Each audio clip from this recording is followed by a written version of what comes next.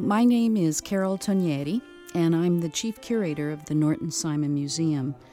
My guest today is my noted colleague, Dr. Walter Liedtke, who, for the past 30 years, has been the specialist and curator at the Metropolitan Museum of Art in New York.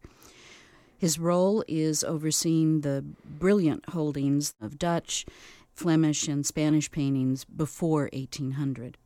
Dr. Liedtke is the prolific author of catalogs and articles on the 17th century master painter Johannes Vermeer of Delft, whose life was short-lived, whose output was rare, and who has been venerated by successive artists and generations of viewers alike. The Met holds the record for ownership of Vermeers in the United States, 5, and from July 8th through September 26th, 2011, the Met has most graciously agreed to lend to the Norton Simon Museum its hauntingly beautiful Woman with a Lute from around 1662 to 1663, and produced when the artist was about 30 years old. Welcome, Walter. Hello, Carol. Thank you for agreeing to talk with us today for this momentous loan. I mentioned that you've written many catalogs about Vermeer, but in your catalog that accompanied the Met and the London National Gallery exhibitions about 10 years ago on Vermeer and the Delft School, you describe this young woman that's sitting in this painting as a modern Venus in search of an Adonis or Mars. Do we know much about Vermeer's women? Is this Venus or any other of his female sitters identified perhaps as his wife, the mother of his 11 children? Well, many attempts have been made to identify family members of Vermeer, and they're plausible models in some cases, but no one has ever really convincingly identified his wife or one of his daughters as the model for one of his pictures. In this picture, Woman with a Lute is quite individualized, and so you think that she may depend on a particular model, although at the same time her nose, her brow line are a bit almost ancient Greek in look, but the brow, the eyes, the mouth look more distinctive. This is affected by the fashion of the time of plucking eyebrows and the hairline. You'll notice she has an enormous forehead, and that's true for a number of Vermeer's women, and if you go on to artists of the period like Metsu and others, you'll find it there too.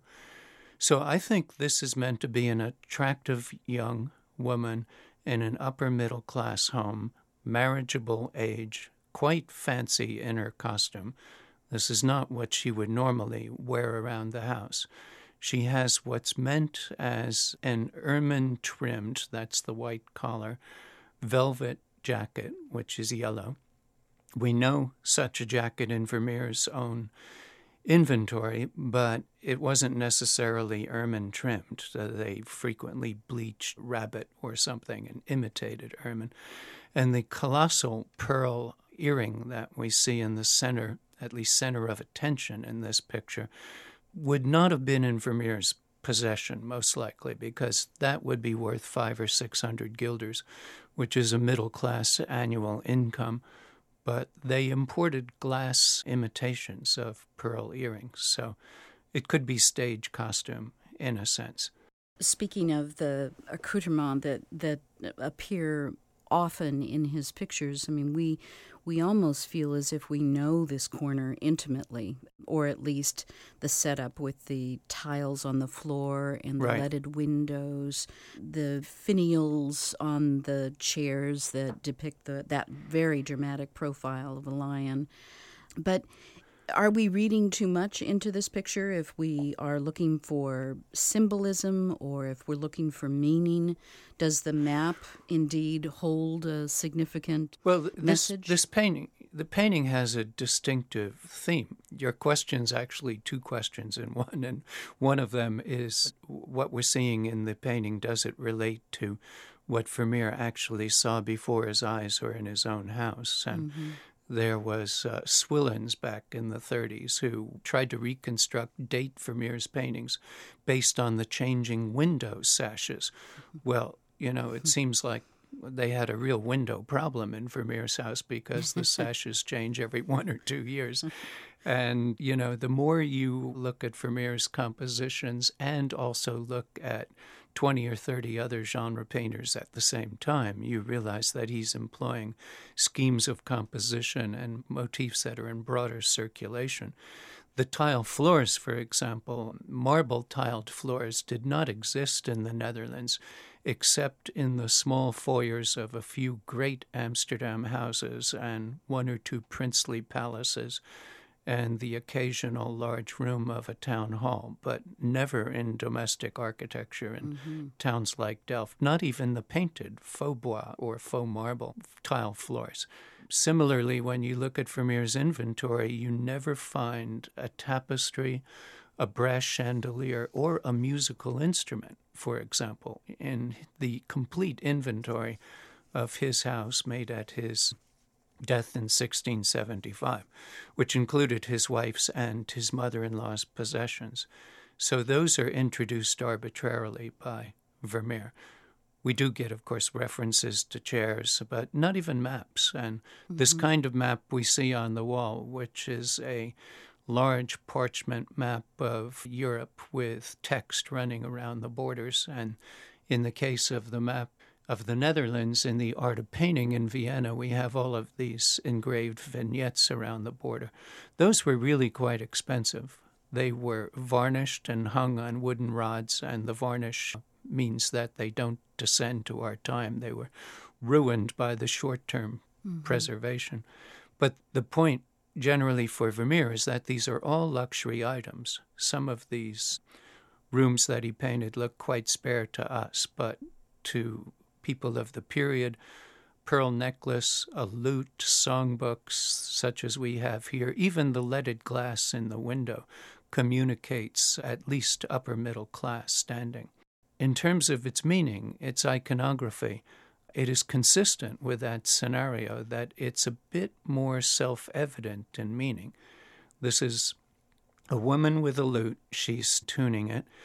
In the foreground, on the ground in the shadows by a chair pushed back, is a big viola da gamba. And then spilling across the tabletop, we see 3 songbooks, and they move to the right, almost like surf, like waves coming in, and then topple off the corner, which brings your eye down to the big viola. And there's 1 songbook on the floor.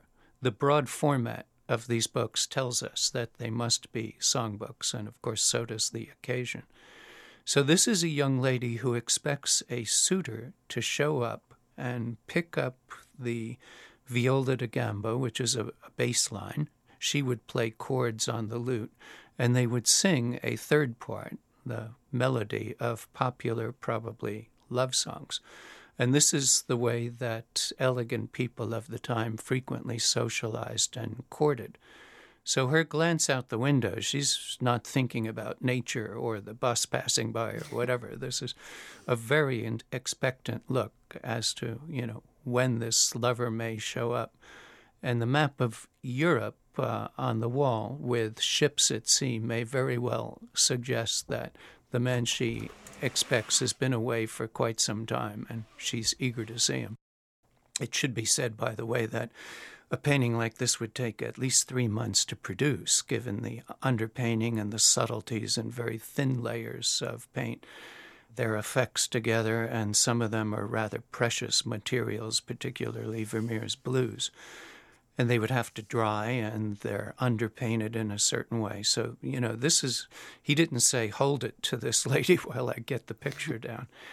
And he is using compositional devices like the shadowy chair in the foreground with the lion finials on it. It should be clear that this woman is like a little pyramid locked within rectangles formed by the table, the window, the map on the wall. The chair to the right is there essentially as a formal element. And if you just look at the way her arm tuning the lute, the neck of the lute, the way her head is turned, the way that relates to the lion's head finial in the foreground, and especially the way the neck of the lute is locked in like a piece of a puzzle, and the corner of the map with the bar pointing at the neck, the back of the woman's head.